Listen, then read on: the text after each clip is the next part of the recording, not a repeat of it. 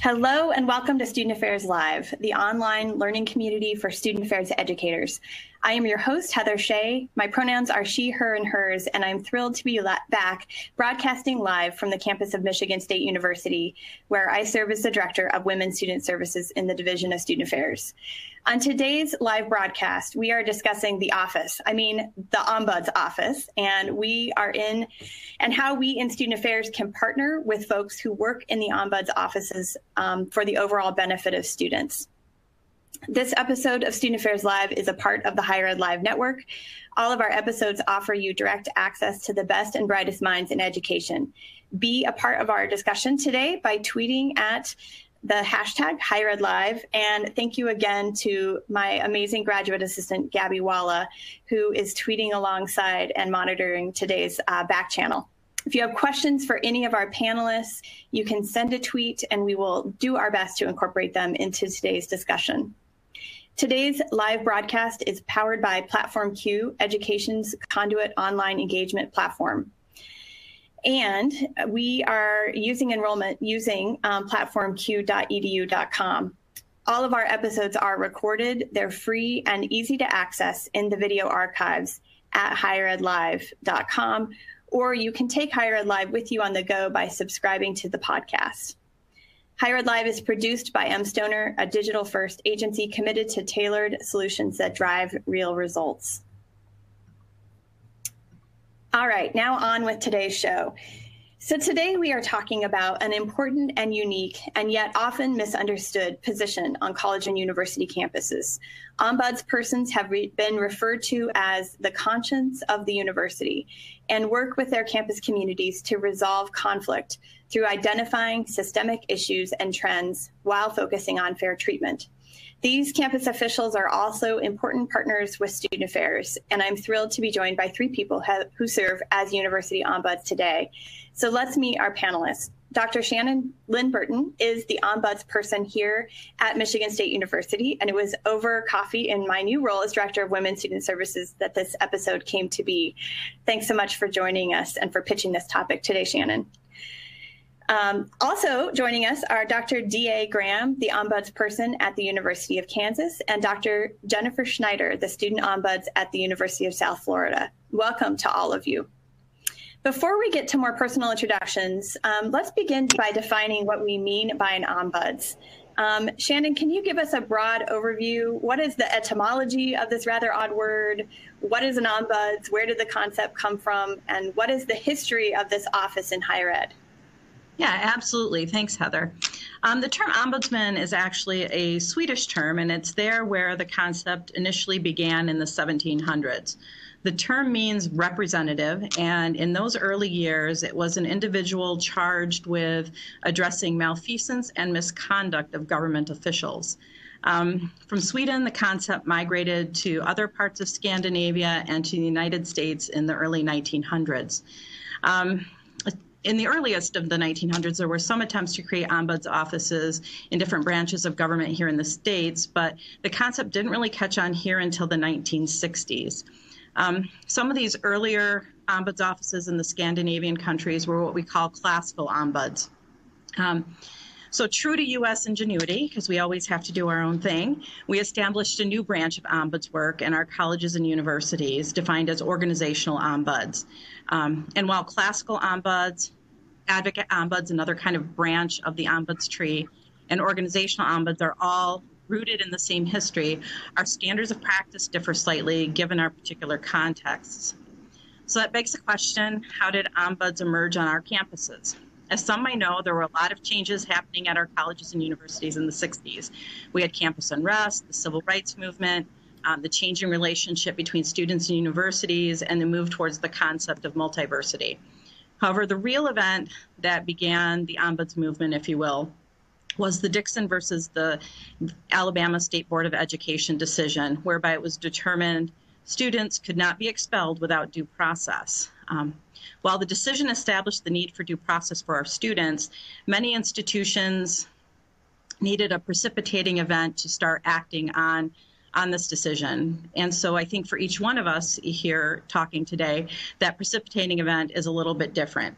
For instance, at Michigan State University, which is the longest continuing continuously operating Ombuds office at any college or university in the country. That precipitating event was a lawsuit filed by a graduate student against the university, claiming that the university had violated his right to free speech. The decision for that case cited Dixon, and the university developed what was called the Academic Freedom Report in response, which outlined student rights as well as the Ombuds' role as the guardian of these rights. Many other institutions began to follow suit, and many even expanded the role to include due process for faculty and staff. Super interesting. I didn't realize that about MSU's founding, so that's super interesting. I think what's interesting is how each of you became this role. So could we talk a little bit about your pathway to becoming your university's ombudsperson? What's your background, and why did you seek out this role? DA, why don't we start with you? Thank you for being here today. No, thank you, Heather, for the opportunity. This is really cool.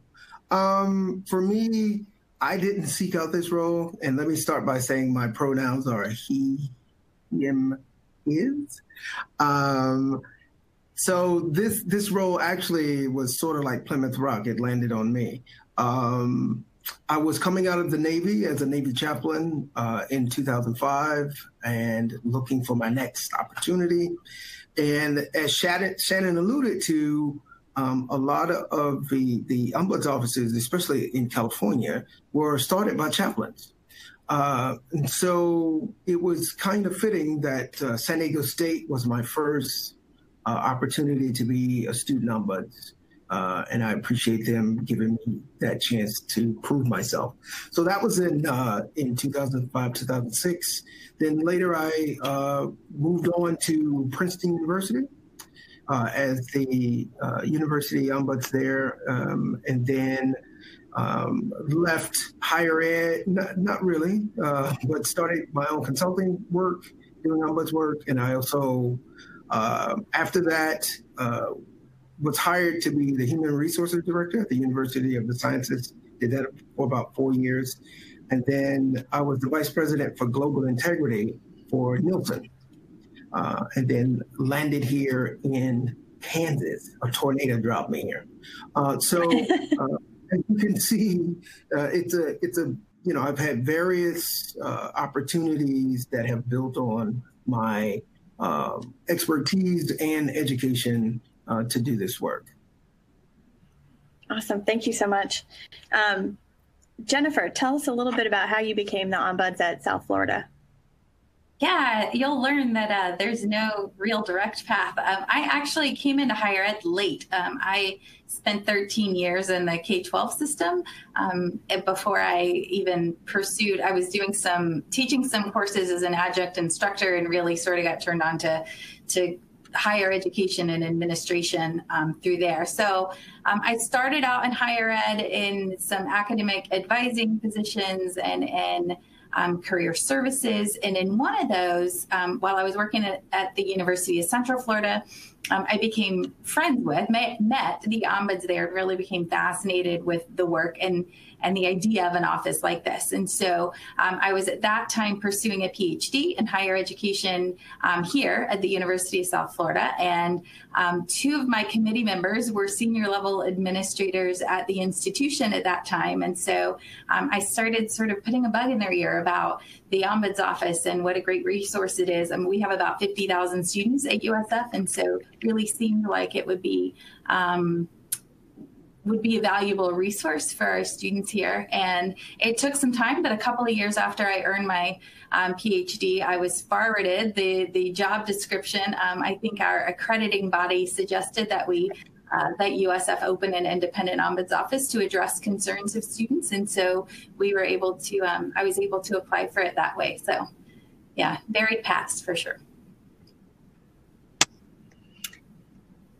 Great. I think we were having some initial complicated technology issues. So hopefully people are now joining us. I'm seeing audience now working. Are you all seeing that as well? Yes. Okay. I think there was some problems on the LP side, which I don't know exactly what that means, but we're working through it.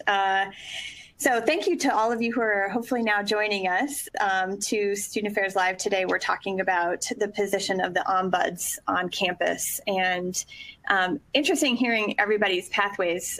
Shannon, do you want to tell us a little bit about yours? Sure, absolutely.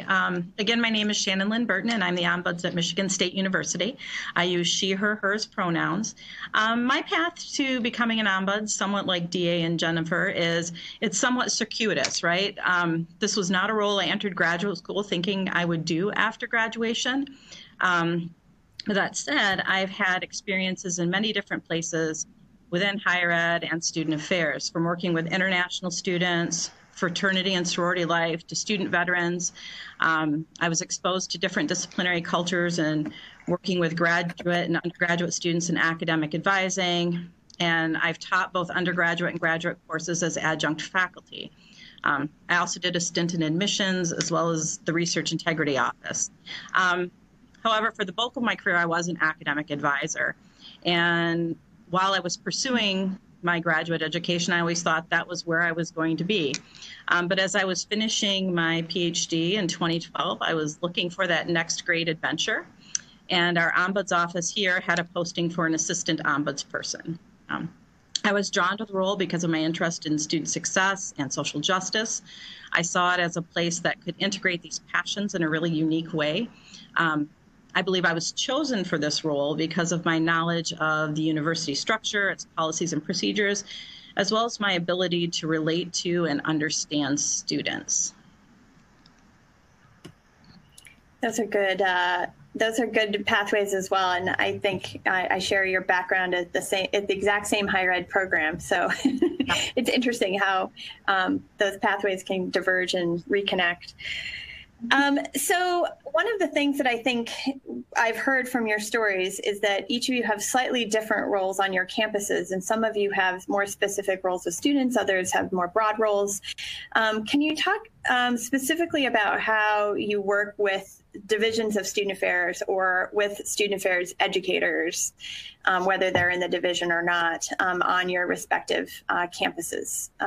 Jennifer, let's start with you. Sure. So I work specifically with students. That's my, those are my constituents. And so I do work closely with student affairs administrators, specifically in areas where students bring concerns, for example, housing and our conduct office. And there are sometimes concerns that emerge from some of those areas. Many of them are just administrative, just a misunderstanding about process, or wanting to clarify process or reasons for concerns. And so certainly work one-on-one with them. I report to our vice president for student success. So at the University of South Florida, we don't have an explicit student affairs division. What used to be student affairs is in a unit, shares a unit with undergraduate studies and with our enrollment management units. And so we all report to the same vice president. And so I'm also in meetings with a lot of these people. These are my peers. And so that too has led to just more of a informal relationship where they will sometimes come in and want to talk through organizational change or talk through issues surrounding just our organization here at USF. And we just got a new president. So things that are happening, positive and the challenging aspects of the work. And so certainly have a lot of friends in the unit and am able to work and collaborate with them on different initiatives. Shannon and I are both at MSU, so we know the Division of Student Affairs is created and housed differently on every campus. Shannon, how have you worked most closely with student affairs educators or with the division? Yeah, sure. So I think my lens is a little different because I report to the president of the university. And so like Jennifer, and working through all of the changes that having a new president at an institution brings. But as for partnering with student affairs, much of that work is done in an advisory capacity. The focus of our work is the fair treatment of students, and that's the lens that our office brings to any discussion that we have with student affairs. Currently, I sit ex officio with voice and no vote on committees related to student affairs. So this includes the University Committee on Student Affairs, a work group looking at fraternity and sorority life, the Relationship Violence and Sexual Misconduct Expert Advisory Group, as well as the Dean of Students Advisory Board. We also have some other ex officio capacities throughout the institution, one of which is the All University Traffic and Transportation Committee, not student affairs related, but that's the one that I always find is unique to our history.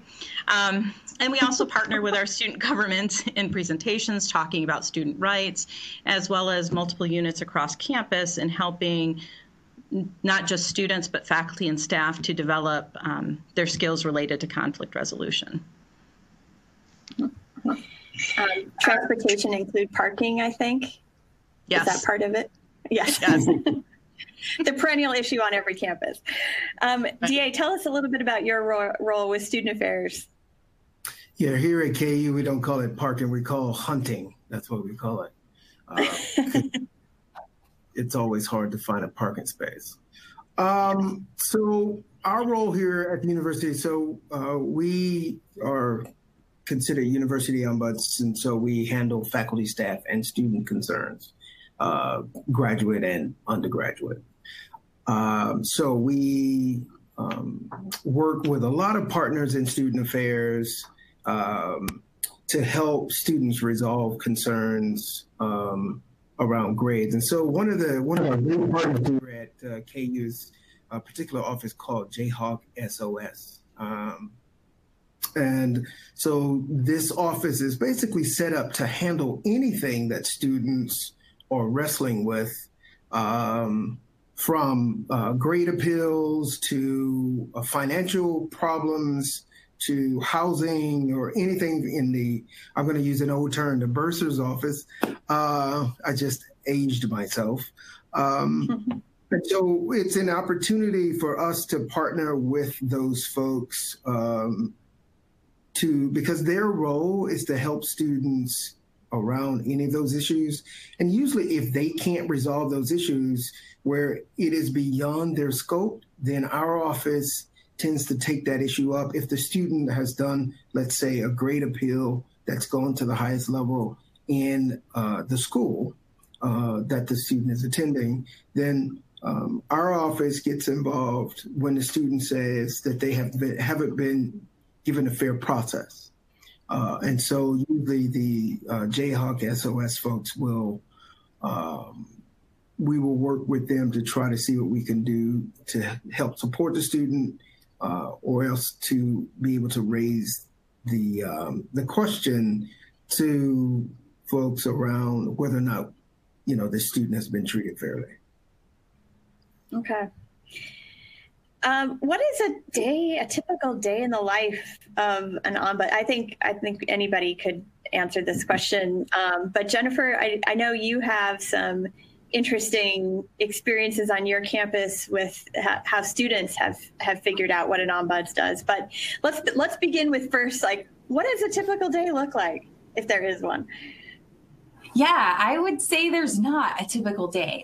Literally never know what's coming in the door. So I have cases. I have a full-time administrative assistant who sort of manages my calendar.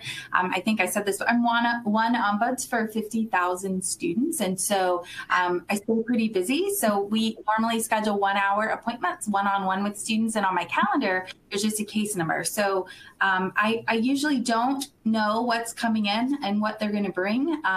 And so that makes life interesting. As Shannon sort of alluded to, I also spend a lot of time in meetings, and part of that is positive. I've been here in this role for almost 5 years now, and so sit on a lot of committees as a non-voting member, as ombuds, to try to maintain that sense of neutrality and independence. I don't vote on these committees, but I sit on the Ethics and Integrity Council. That's a presidential advisory council. I sit on our Persistence Committee, which is a sort of multidisciplinary approach to our to trying to make sure that our students are successful and that they persist and that they graduate in 4 years or 6 years at the most. And I sit on the Graduate Professional Student Success Council. So there are lots of meetings, and it's nice to be invited to those and to sit at those tables and to offer perspective and to listen to changes that are happening, because they seem to be happening frequently, and some of them are really significant and are going to affect the students who end up coming to visit my office. But that certainly takes up a lot of time too. And so it's usually just a combination between one-on-one meetings with students and being on the phone and meeting with administrators and decision makers to try to help students resolve issues. So yeah, never a dull moment for sure. To the second part of your question, my students, actually, I think we're going to try to tweet it. My students, I had a grad assistant last year from our College Student Affairs program, master's program here at USF, Angelica, if she sees this at any point, shout out to Angelica. She and an undergraduate student who was helping us in the office created a video because we were really trying to figure out what students do think about our office and what an ombuds is. And we learned that most of them don't know. And I think even the students who come here sometimes don't know. Someone said, oh, you should go see the ombuds. They'll come in and say, I'm here to see the and they don't really even know how to say it or why they're here or what we do. They just know that somebody said, you should go talk to her. And so, yeah, lots of misrepresentations. I would say a lot of them hope that I'll be their attorney, that I'll represent them, that I'll take on the university on their behalf, and then they'll get their way. Others, I think, have a good experience here. We're able to help them resolve some issues, and then they want to keep coming back. Like there's maybe more as a counselor, or I have 2 college-age students myself and a middle schooler, so I'm sure the maternal vibe, we could do a whole nother webcast on how our identities shape the work that we do, but I'm quite certain that I give off a maternal vibe, and sometimes they'll come and just want to talk things through about homework, and I, with 50,000 students, we have to sort of mitigate that and provide them with better alternative resources on campus that might be able to provide that kind of ongoing support. But yeah, very interesting work, and never a dull moment, never a boring day.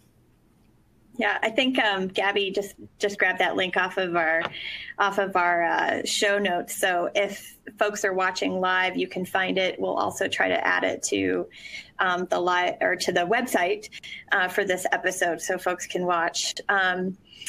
Yeah, I'm sure. I mean, all the language on college and university campuses is a little bit obtuse, right? So you mentioned bursar and registrar and provost, and it's like you need a secret decoder ring sometimes to figure out what is exactly the best person to talk to about any of the issues I'm facing. Well, but what I love about... Oh, sorry. I think many times ombuds are a sort of a last resort, like when visitors have been shuffled around an organization and they've tried to be heard in other places. And so when they finally get here, they're not sure what I could possibly do that anybody else hasn't done yet. But yeah, I think that's probably the same even for faculty and staff. Yeah. Shannon, I know, I'm sure colleagues even at Michigan State University don't exactly understand what ombuds offices do. I knew already what you did because I have worked really closely with ombuds at previous institutions, but I'm curious, what do other colleagues at MSU assume your role is? Yeah, so I think that's funny because when I stepped into the role, even I had misconceptions about it, right? I often referred to my work in my early years as high conflict academic advising. However, it's really much more than that, right? This is, as Jennifer's alluded to, a space where individuals can come and truly be heard when they feel like they've not been listened to in any other part of the institution. And I think part of that, too, is that systemic piece, because we're looking for those trends. We're looking for those patterns where fair treatment and equity were not being attended to in the way that they should have been attended to.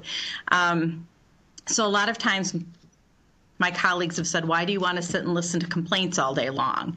And I want to reframe that, because it's really not listening to complaints all day long. It's really attending to the humanity, compassion, and empathy that's in our institutions. And this is often the only space where students find that when we're working at such a large institution. And I think Jennifer also alluded to this. I think one of the other big misconceptions of our roles is that we have formal decision-making authority.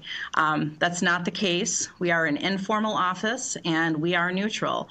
I think individuals are often surprised when we don't fix a problem for them. So our role is really to present them with some options, not to encourage or discourage anyone from doing anything, but to lay out the groundwork for them. And sometimes when we are trying to give our visitors agency, I think that they struggle because like the mom factor, I have that too, Jennifer, where they want me to come in and fix a situation for them. And that's not always the case. So I would say those are some of the misconceptions that I see and that I've dealt with here in this space. So we've heard a little bit about the parenting piece. DA, do you want to talk a little bit about just broadly what kinds of cases in general you see? And then I want to get into more specific areas of how our work generally on campuses has become much more regulated and enforced by policy. But what are some of the cases, without, of course, addressing anything that's specifically confidential? Well, specifically, right? So I can't go into any specific cases, but no, I appreciate the question. We deal with a lot of academic matters, grade disputes, not feeling welcomed in a classroom, gender identity issues, or any social identity issues where students don't believe that professors are honoring their accommodations. Also, some of the things around services, whether it be, like I said, accommodations or relationships in those courses, housing, harassment, financial issues, expulsion, discrimination. One of my provosts asked me one day, and he said, "What is it that the ombuds can't hear?" And I said, "Nothing." We hear it all. I've had students who have left the university and want to come back. We always hear from parents. That's the other part as well. And so having those conversations around, sometimes having to coach parents around their child's behavior or ways that they can help their student manage situations that are happening. So there's a myriad of things. Anything that happened with young people usually lands in our office in some sort of way. Mm-hmm. And it sounds like, I know your role also extends to faculty and staff as well. So can you talk a little bit about some of the cases that might involve faculty and specifically staff? Yeah, so some of the things that, some of the ways that we engage, if students believe that they are being, targeted for plagiarism, right? Or it's unfair that a faculty member believes that they've been cheating. They don't believe that they've cheated, or that there are some special circumstances for what happened in that course.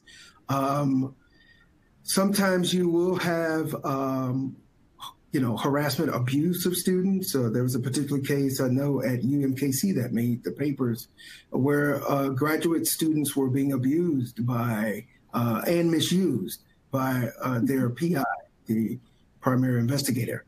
And so students come forward with housing concerns and how they're treated, by the staff. I've even had students who walked out of a class and said that we don't want to go back because his faculty member is treating us in a way that is not enriching or engaging. And so we've had to help them navigate how to raise that to the levels of the folks who can do something about it. So you get a myriad of things around diversity. Like I said, marginalized students coming from microaggressions to, just not feeling like that they are a part of the organization. Even when it comes to protest and dissent, sometimes students don't believe that they're being heard. This is an opportunity for us to engage faculty at the chair level, at the dean's level, and the advisors as well, right? I had a particular student who was misadvised about graduation and told that she couldn't graduate. And so she stayed at the university for another year, not here at KU, by the way. And so she stayed at the university for another year. And it was found out that the advisor misadvised her. She could have graduated the year before. And so there are a lot of things that happen around trying to resolve that issue to the satisfaction of all parties involved. And so the Ombuds gets involved and tries to be that impartial, neutral person to hear all sides and to see how we can move this student forward and also help the institution have better processes and policies. Are there personnel matters that come to your desks related to staff and faculty, or mediation between staff and supervisors, or those types of roles, or is that primarily an HR, end up becoming an HR issue? No, we definitely see staff concerns, relationships, evaluative relationships, faculty members not getting along. There's a myriad of things around misconduct. So I always say that there's a difference between performance and conduct. And so we do a lot of facilitated conversations when folks do not have the emotional intelligence to be able to handle conflict within their departments. We know in graduate schools, these are not the things that they're teaching future faculty members in ways to engage. We have chairs who sometimes don't have the skill set to manage behaviors. And so we're doing a lot of coaching, consultations, trainings. As a matter of fact, here at KU, we are all working to help change how we engage each other through the concept of compassionate communication. It's also called nonviolent communication. And so we've trained probably now over 2,000 faculty, staff, and students on this language because we want to change the culture of how we're engaging each other. And so my office was given the go-ahead to work with our organizational development folks. And as the Ombuds, it's really nice to be able to have that because I have no authority or power, which I really love. And some folks would say that the Ombuds, does have power, and our power is through our level of influence, right?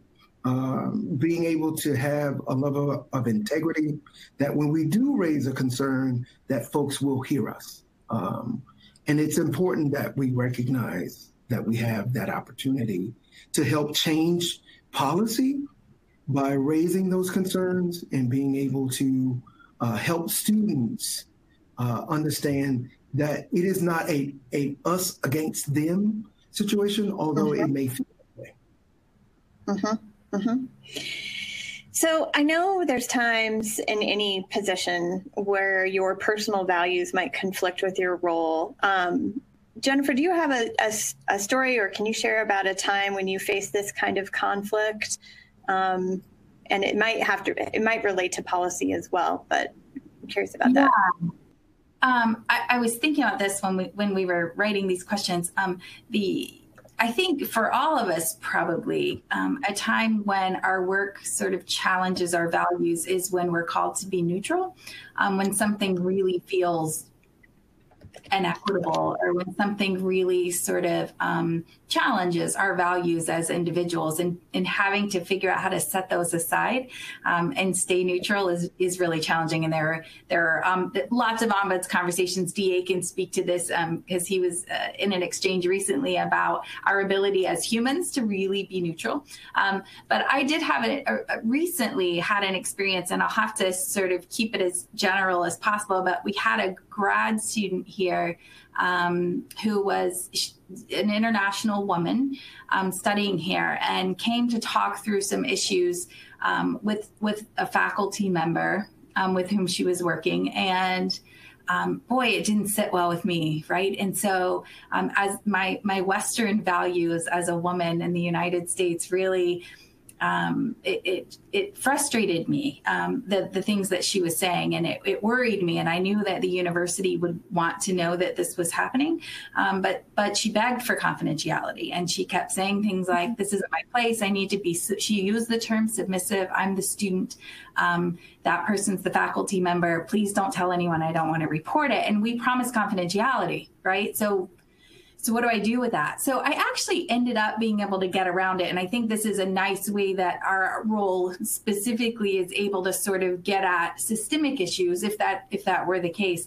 And so I was able to work with our Office of Graduate Studies to look at this particular faculty member's history as far as time to graduation with students, and look at male students and female students, look at the men and the women, and see if there were any disparities in the progression of students based on gender.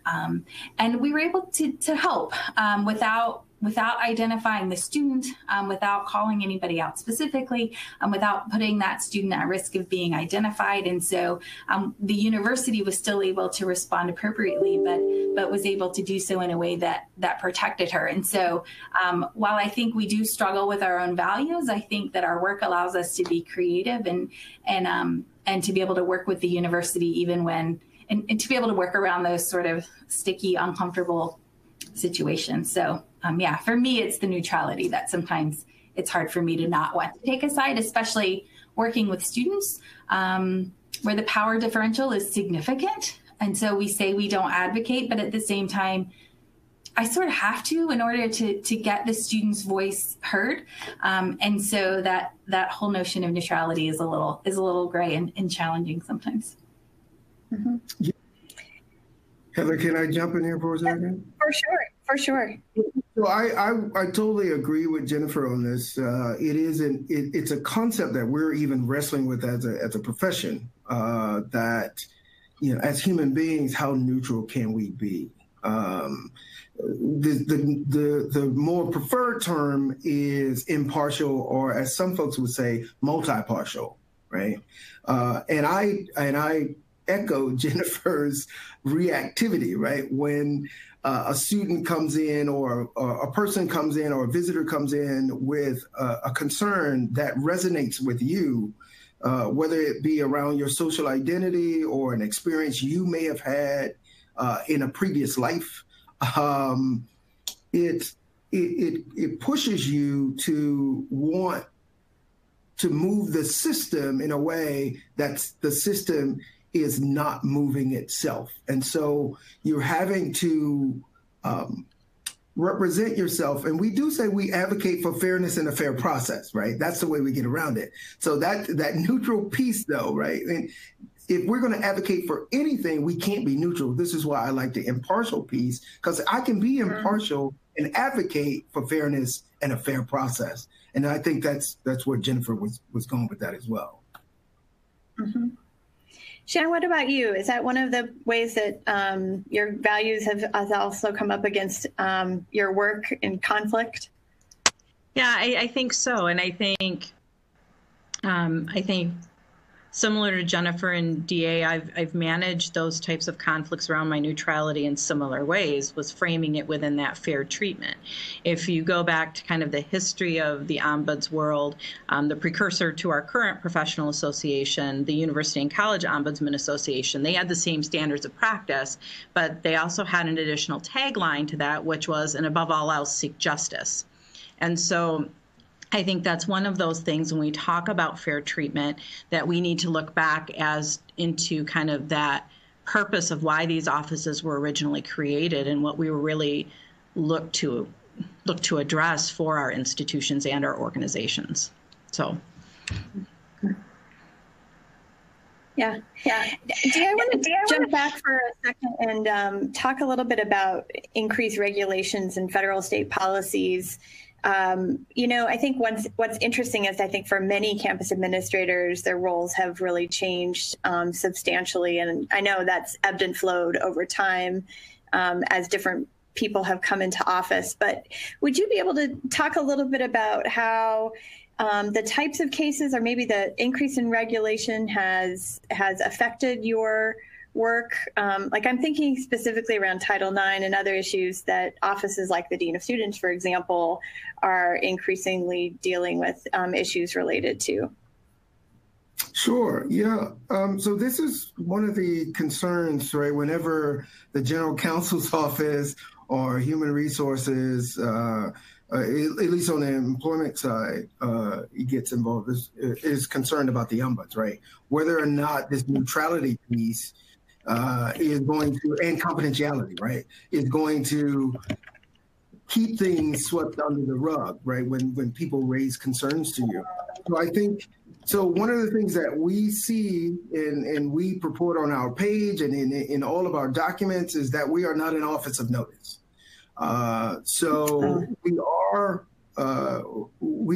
not mandatory reporters in our institutions. For some of us, I know some folks are they have to be, and so that could present a problem, right? And so what we've seen, I've seen more visitors when the respondent comes forward and say, I've been accused of a Title IX violation. I don't believe that the institution has any supports for me. They have them all for the complainant.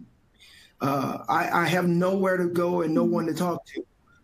And so someone pointed you in my direction. A lot of times they have already attained attorneys, right, and different things like that in order to protect themselves. And so I think that was a part of it. If you look at the letter that came out from the Department of Education, Betsy DeVos and her folks saying that we need to be more cognizant, right, of the respondents to these particular violations as well. We need to have more systems in place, more policies that protects both the respondent and the complainant. And so, and as an ombuds, we have an opportunity to,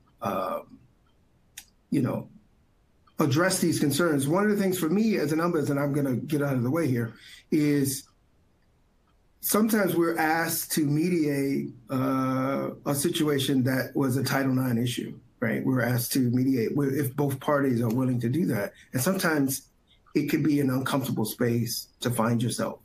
And, I'd be interested to hear how, what Shannon or Jennifer, how they, feel about those sort of things, since they deal with a lot more students than I do.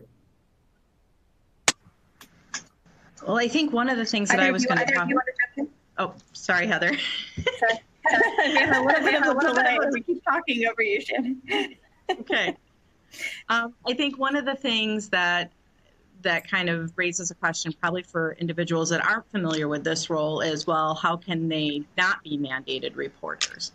And so when you look at the guidance, how that guidance is worded and how we practice according to our standards of practice is not a match.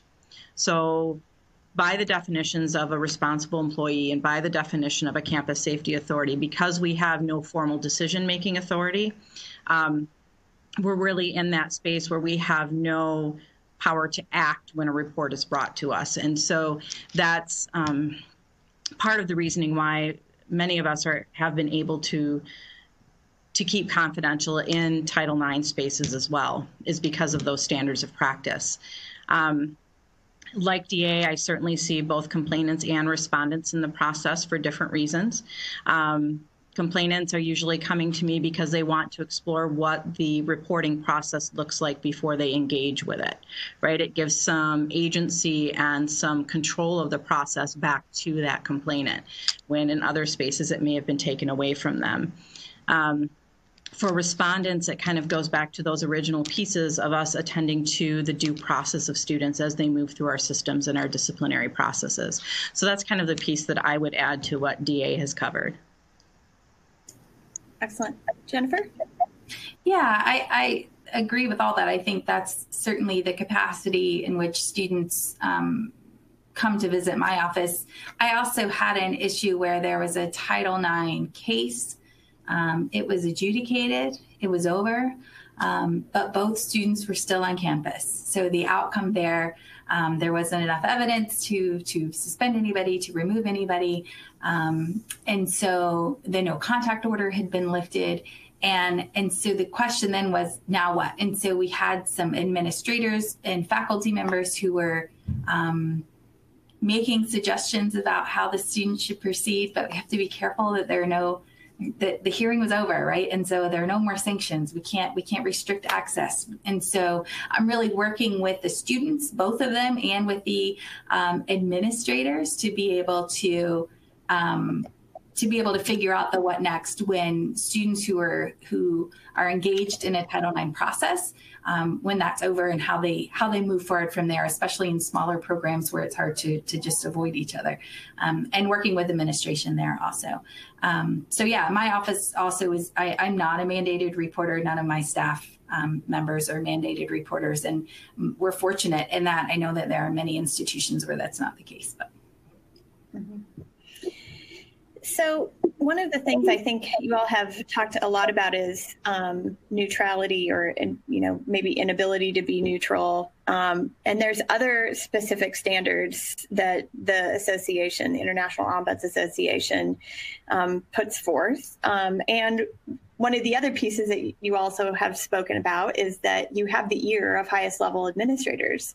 So balancing both those standards and of practice, as well as your ability to influence change through relationships and through connections at those tables where decisions are being made. I think that's really interesting. And in our prep call, we were talking about kind of the concept of serving at the pleasure of not being a part of the role, and also this concept of speaking truth to power. And both of those really resonate with me, or make me think a little bit about kind of how do you balance that.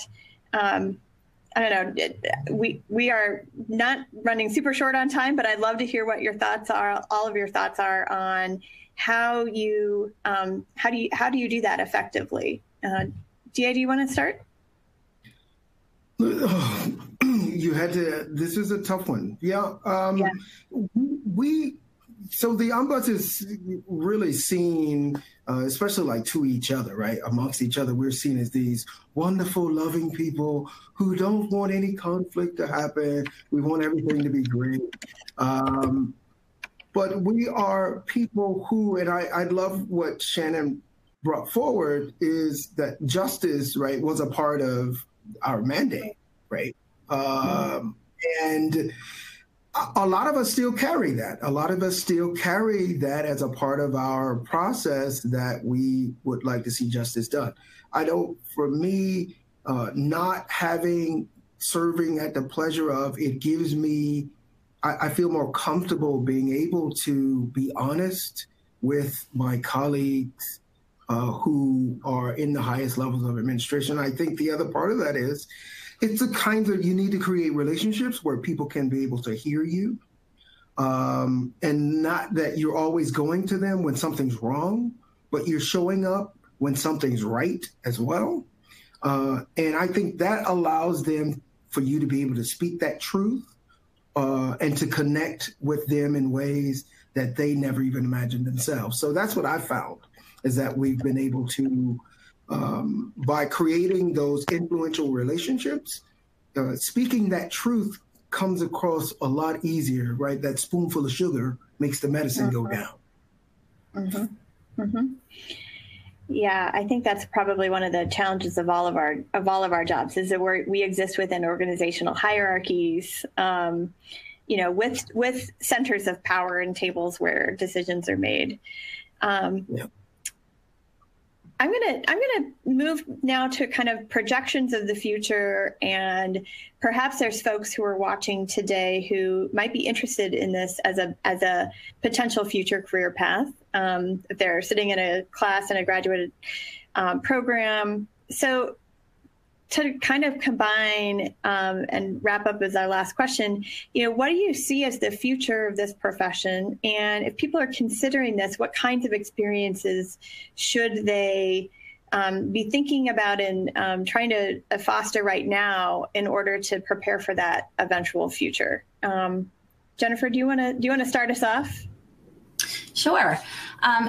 So I think my sense is that the ombuds profession is certainly growing quickly, and we're still trying to define and standardize and clarify what it means to be an organizational ombuds. Shannon talked at the beginning about the different types of ombuds that there are, but even just within the arm of the organizational ombuds, what that looks like, I think that in the future we'll see some more sort of concrete standardization. These are things that you'll need to have. I imagine we'll see degree programs or at least certificate programs specific to this.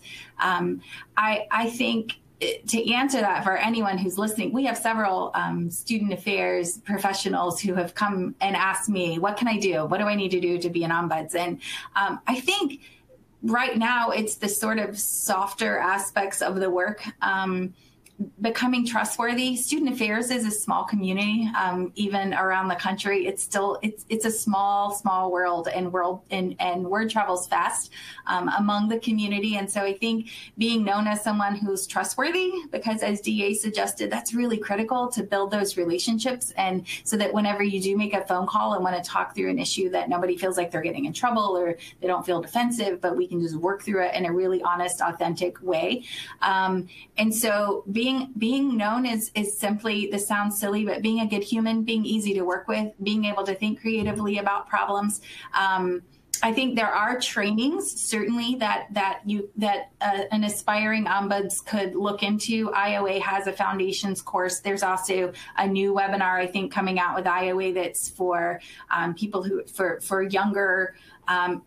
Professionally younger people who are interested in the work. Lots of resources online of just kind of learning what it means, but certainly formalized trainings. And there's a emerging ombuds network. EON that's not IOA specific, but they meet, I think, by social media, by Slack.